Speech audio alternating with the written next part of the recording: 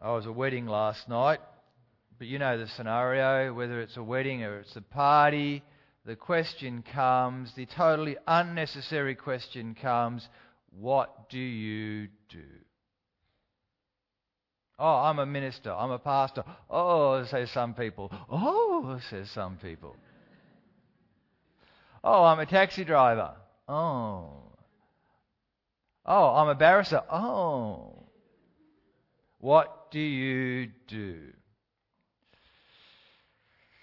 As if your life is defined by your work. Treat me as a person first. Don't treat me by my employment. And frankly, not everybody's in employment, are they? So, in one sense, it's a stupid question. It's a frustrating question. What do you do? But here's the thing. Everybody does something. Unless you're in a coma, you do something. You'll watch TV. You'll think. You'll read. You'll garden. And if you have a job, a regular employment, then you know it sucks up so much of your doing that in one sense you can't help but have it shape who you are as a person.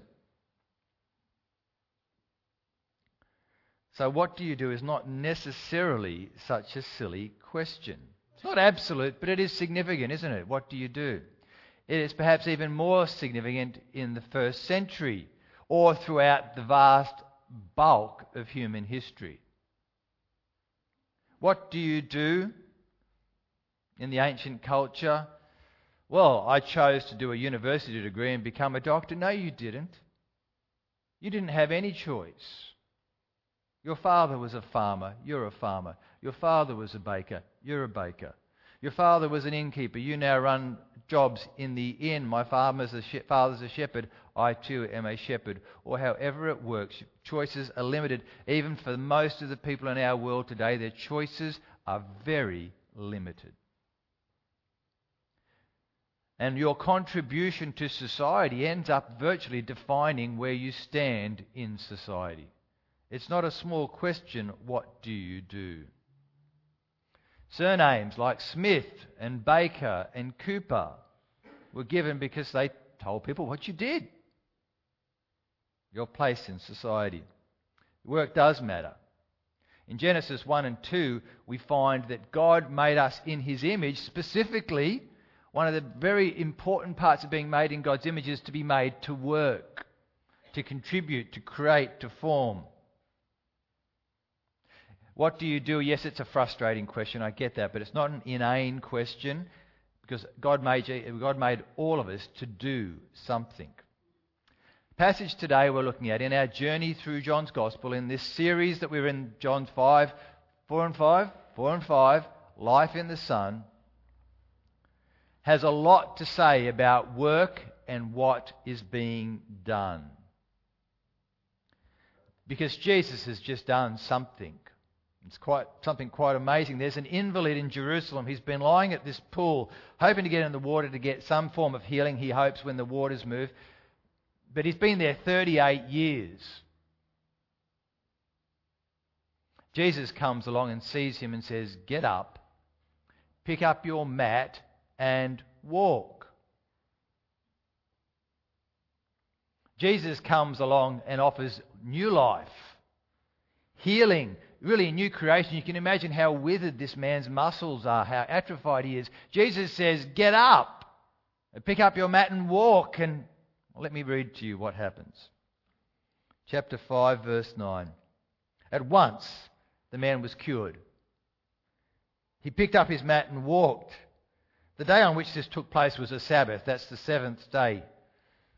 And so the Jewish leaders said to the man who had been healed, "It is the Sabbath. The law forbids you to carry your mat on a Sabbath." But he replied, But the man who made me well said to me, "Pick up your mat and walk." So they asked him, "Who is this fellow who told you to pick it up and walk?" The man who was healed had no idea who it was, for Jesus had slipped away into the crowd. Isn't that amazing? Didn't have a clue. This man walked, sums up, "Get up," and he goes. Later, Jesus found him at the temple and said to him, this is interesting, "See, you are well again. Stop sinning, or something worse may happen to you. Jesus is not just creator and healer and restorer. He's now saying almost judge. Stop sinning. There's a bigger issue here. The man went away and told the Jewish leaders that it was Jesus that had made him well. Who is this man, Jesus, who does this work and then says, watch out for judgment? Well, who is he? What does he do? Let's just start with that simple question. Because this really is an issue of work. We are known in part by the things that we do. And work is a big issue, perhaps the big issue in this passage.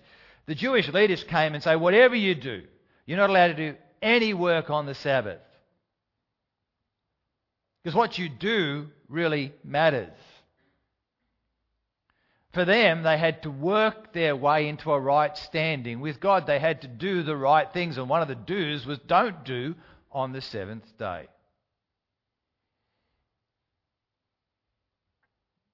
And so Jesus did the wrong thing. He not only healed, he commanded to pick up his mat and walk. So because Jesus was doing these things on the Sabbath, the Jewish leaders began to persecute him or pursue him, to hunt him. Now, funnily enough, Jesus agrees with the Jewish leaders. He was working. Yeah, on the Sabbath. It's true. I healed the man. I brought new life. I commanded the man, pick up your mat and walk. In his defense, Jesus said to them, my Father is always at his work to this very day, and I too am working. Yep, you got me. I'm working too. It's work I just did on the Sabbath. Just like my Father.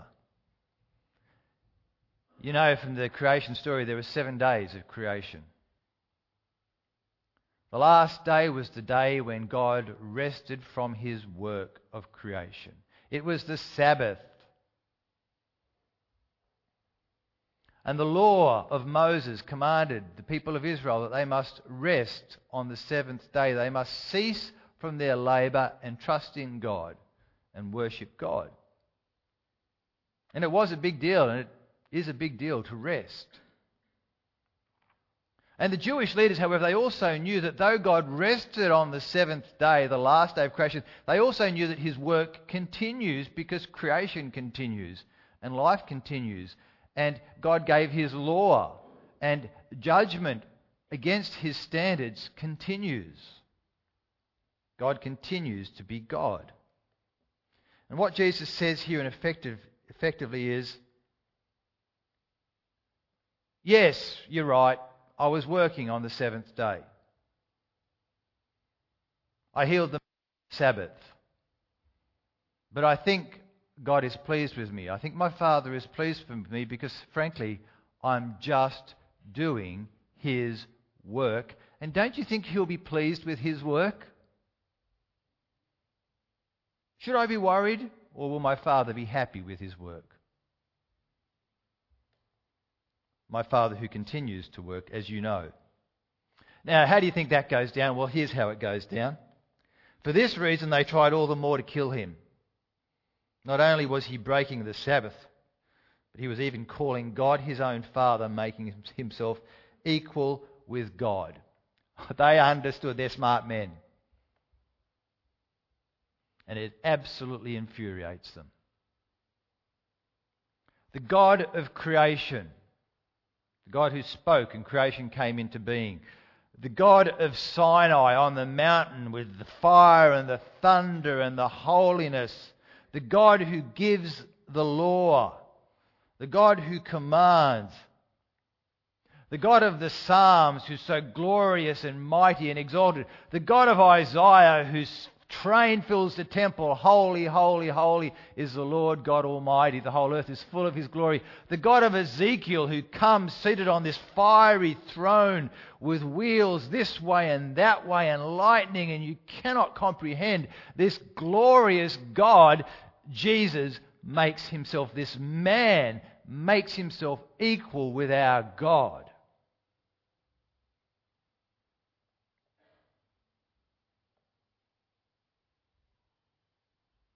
And he says, God's working, I'm doing his work. And if you want to know God, one of the great ways to know God is to know what he does. So what does God do? What is God's work? Well, God is creator. God is sovereign life giver. God gives life to dead things. He is where life comes from. God is the one who sets the law for those who are living that he has created. And God is judge of those that he has created and to whom he gives his law. That's God. So if Jesus says, I am equal with God, what is Jesus' work? Well, then he must be claiming that he is creator, that he is sovereign life giver, law setter, and judge. These Jewish leaders are appalled at the claims this man makes to be equal with God. Well, Jesus goes on to explain. Yes, I'm equal with God in submission. You might even say, yeah, I'm equal with God even in subjection. And to help us understand this, I'd like to introduce you to two of my friends. Rob Anderson on the left and Rion Anderson, his son, on the right. When we renovated our church, we had an architect named Jeff Dean, and he did a great job. When we came to our house to do some renovations, I spoke to Jeff, and Jeff gave us some great ideas. Said, Jeff, can you draw them up? So we used him for the architect for our renovations. And when he'd done all of his plans and everything was approved, I said to Jeff, have you got a builder you'd recommend? Because I trusted Jeff, and Jeff said, Robert Anderson. So Rob, the dad, came to our house, and we talked to him, and he looked it over, and he came and says, oh yeah, blah, blah, blah, blah, like builders do. And we had to wait till Rob finished the job before he could start on our job, as is the way. And Rob's a great bloke. You just cannot help but like Rob Anderson. The time comes and he says, I forget what time he said. Let's say he said March. I will start in March. It gets closer to March. And then Rob starts saying, I think I might give this job to Rion, my son. I was like, hold it. We want you, Rob. You're the man we had recommended to us.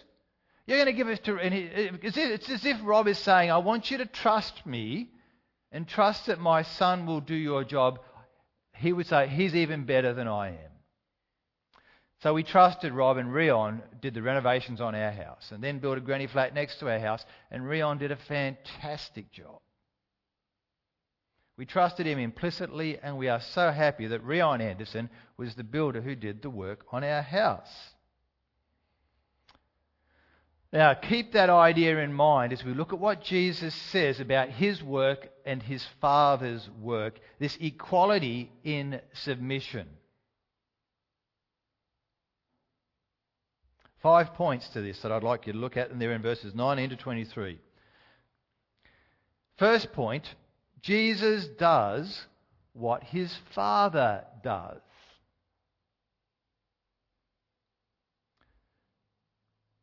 They're in the same business. And that's the way it usually was in Jesus' day. You did what your Father did. So, Jesus gave them this answer. Yes, I'm working. My Father's also working. They're absolutely appalled. They want to kill him. Jesus replies, very truly I tell you, the Son can do nothing by himself. He can only do what he sees his Father doing, because whatever the Father does, the Son also does. So we're in the same trade. I do what my Father does. And if you want to get upset with me, well, really you're getting upset with my Father, because we're just in the same trade. Rion Anderson builds house because that's what his dad does. He's in the same business. A bit like those photos that Seb put up. Doesn't happen so often today, but they're in the same business. Second point. Very simple. Out of love, the Father shows his Son what he does. Verse 20. For the Father loves the Son and shows him all that he does. Yes, and he will show him even greater works than these, so that you will be amazed. You see, the Father cares. This is not obligation. I'm not just training up an apprentice. I'm showing my son what I do. Because we do the same thing. Again, Rion and his dad, you can see Rob Anderson, when Rion's younger, showing him how to build a set of stairs. You do it this way, Rion. And from talking to them, Rob was much, much harder on Rion than he was on any other apprentice. Because he loved his son. He showed his son what he was doing. And he wanted him to do it well.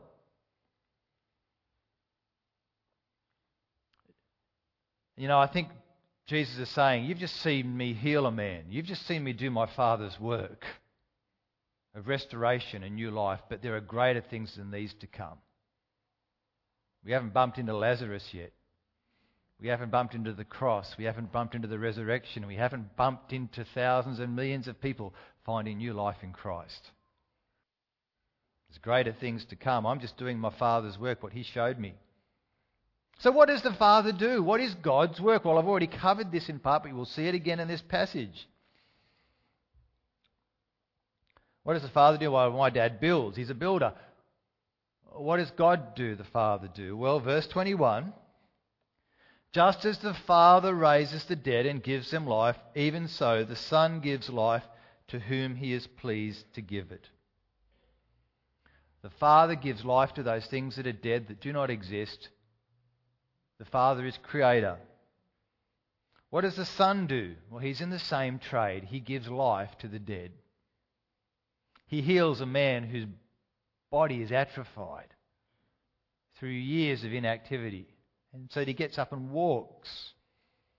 He raises Lazarus, who's been dead 4 days, from the tomb.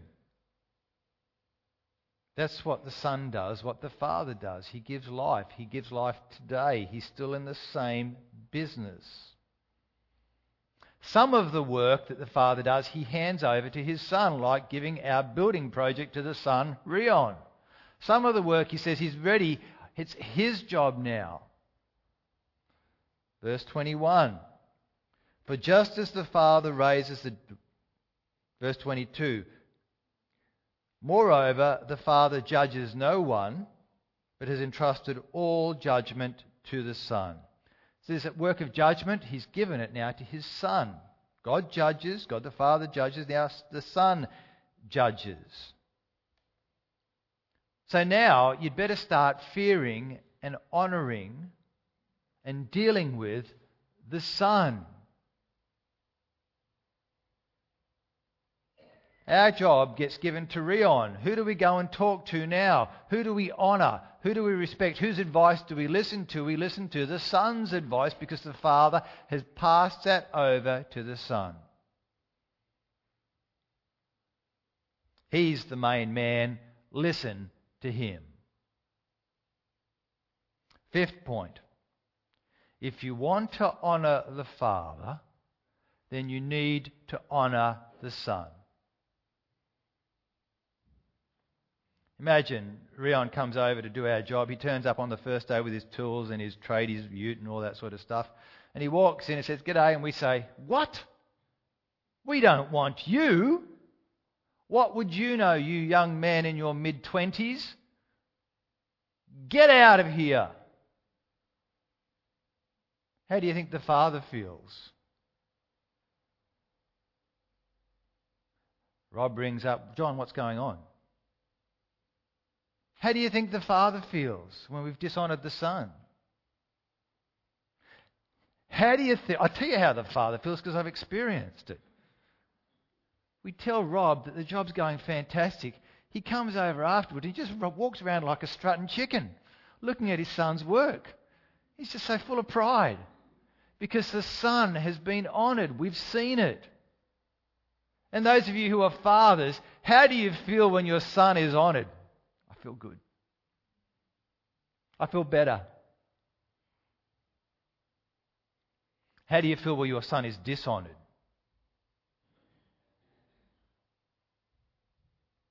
When your son is not trusted, if they're standing in your stead?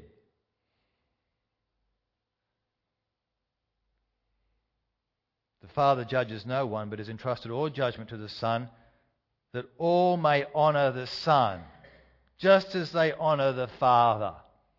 Whoever does not honour the Son does not honour the Father who sent him. There's a simple progression of thought through this whole passage. There is equality in submission of the Son to the Father, but God's work he hands over to his Son. So understand the point Jesus made. My Father is always at work to this day, and I too am working because I'm just doing his work. And you've got to deal with me now, because God has taken on human flesh and dwelt with us. He's done it for a very specific purpose. If you want to honour the Father, you better honour the Son. This has massive implications. It's not just a question of understanding the Father and the Son. It has massive implications. Therefore, you can just work it out. Therefore, everything depends upon how you respond to the Son. Jesus, I don't think he could make it clearer in what he says next.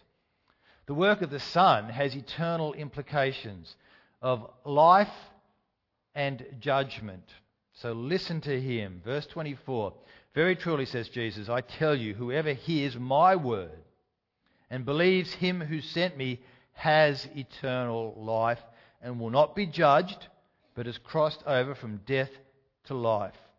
Very truly, I tell you, the time is coming and has now come when the dead will hear the voice of the Son of God, and those who hear will live. For as the Father has life in himself, so he has granted the Son also to have life in himself.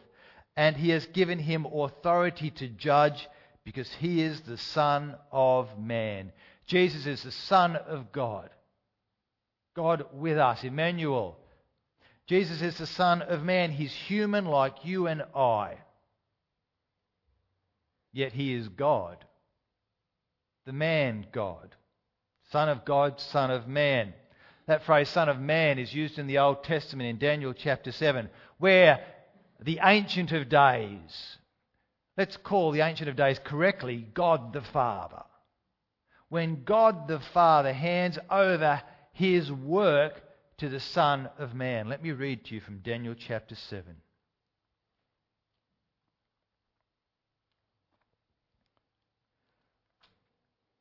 About the Son of Man, verse 13. Daniel has a vision, and he looked, and there before me was one like a Son of Man coming with the clouds of heaven. And he approached the Ancient of Days and was led into his presence, and he was given authority, glory, and sovereign power. All nations and people of every language worshipped him. All the worship goes to the Ancient of Days. All the worship goes to the Son of Man.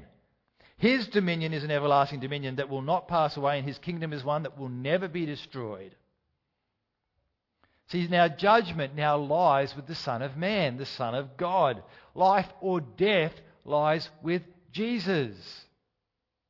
And there is life in the Son. That's the theme of our series. There is life only in the Son. There is no other name but Jesus, Jesus. Verse 26.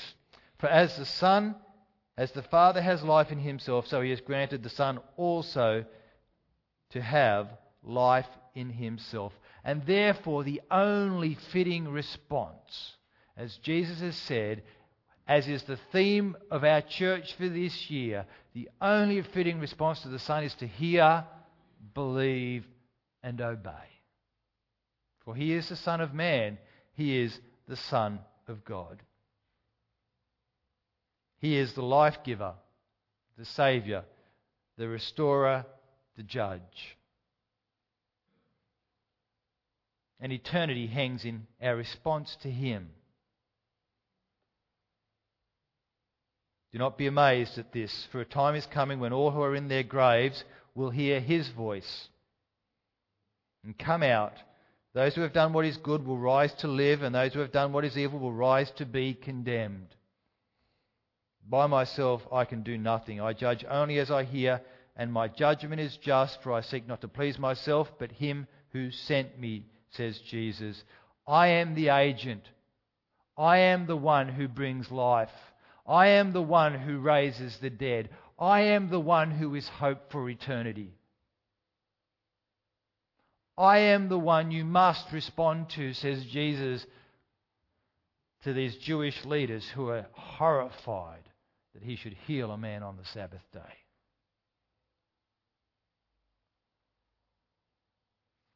The Father sent the Son, and He's entrusted all things to the Son.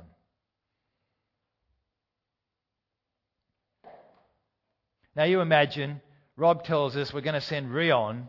I'm going to send my son Rion to build your house. He'll do a great job. And we say, yeah, that's great, Rob. Yeah, no, we trust you. And we're waiting. You know, if you've ever done a building project, you're waiting for the day the builder finally starts. And we're waiting and we're expectant and we're hoping, and it's always delayed 1 week or 2 weeks or 3 weeks. Oh, yeah, I can't quite come yet. Another week. And we're waiting and we're waiting. And finally he gets there. He turns up in his ute and we say, rack off. You young whippersnapper. You're so full of yourself. What would you know? Get out of here. You know what God did? God promised His people that He would send them a Saviour, His Son, who would give them life from the dead, who would forgive all their sins, who would gather His people, who would rule with an everlasting dominion and have all authority and power. And the people of Israel waited, and the Jewish people leaders waited. They longed for the Messiah to come, to save them. And the Messiah comes and He starts doing the works of God that only God can do. He starts to give life, to heal and restore and make new. And they say, get out of here. And they take Him and they arrest Him. The Son. And they beat Him and they crucify Him.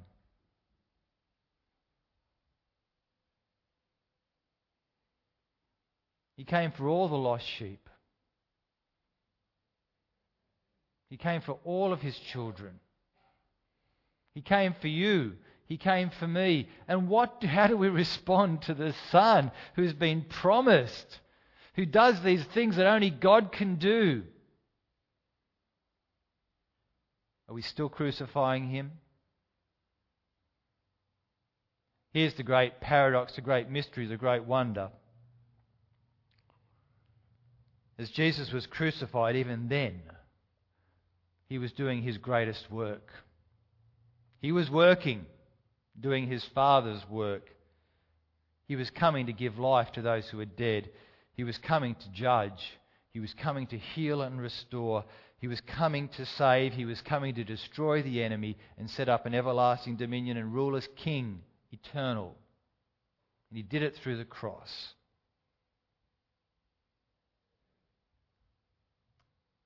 And from the cross through to the resurrection, He conquered death. And He offers us life in Himself, the first fruits of those who have beaten the grave. But will we come to the Son? The Apostle Paul speaks of this great work that was planned of God in Philippians chapter 2. We think it's one of the very early Christian hymns because it's very structured. Here's the work of Jesus. Jesus, who is in very nature God, did not consider equality with God as something to be held on to, but He made Himself nothing. He took on the nature of a servant. He was made in human likeness, the Son of Man. And being found in appearance as a man, He humbled Himself and became obedient to death, even death on a cross. He was doing His Father's work for you and for me. Therefore, God, the Father, exalted Him to the highest place and gave Him the name that is above every name, that at the name of Jesus, at the name of my Son, every knee shall bow and every tongue confess that Jesus Christ is Lord, to the glory of God the Father. Because the Father is honoured as the Son is honoured, you see.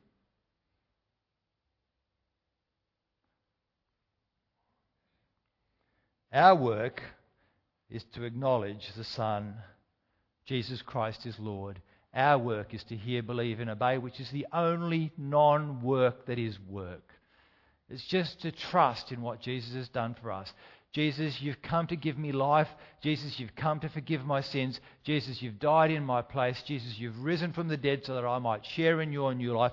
All I'm going to do is hear, believe, and obey, and trust you as Lord. That is the Christian life. That is what it means to become a Christian. That is what it means to go on as a Christian.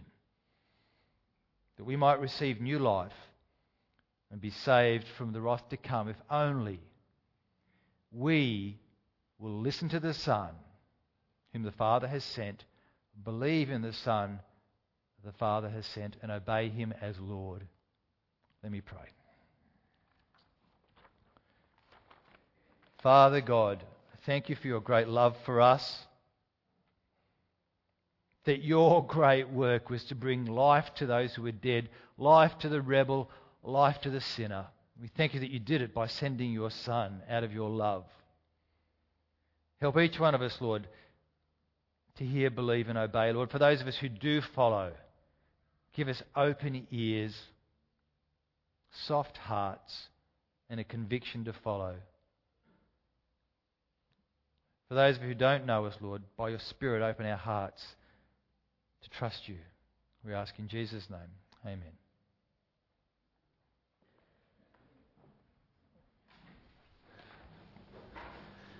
The work of the Son is the same as the work of the Father. And many things the Son has done for us, hasn't he? He's given us new life. He's given us a life of eternity. Another appropriate response to that is to give thanks, for it's a great thing that he's done. So please stand if you're able as we sing our last song, For All You've Done.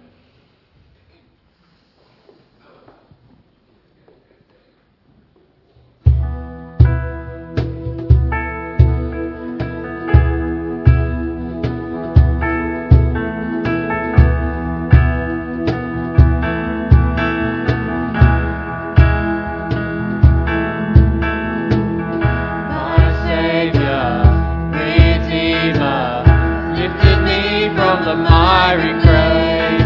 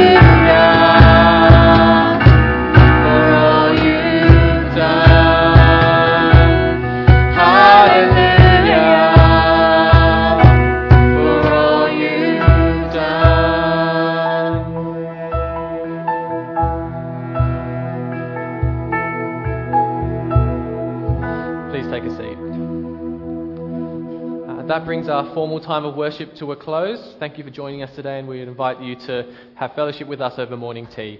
Go well into the week, and many blessings.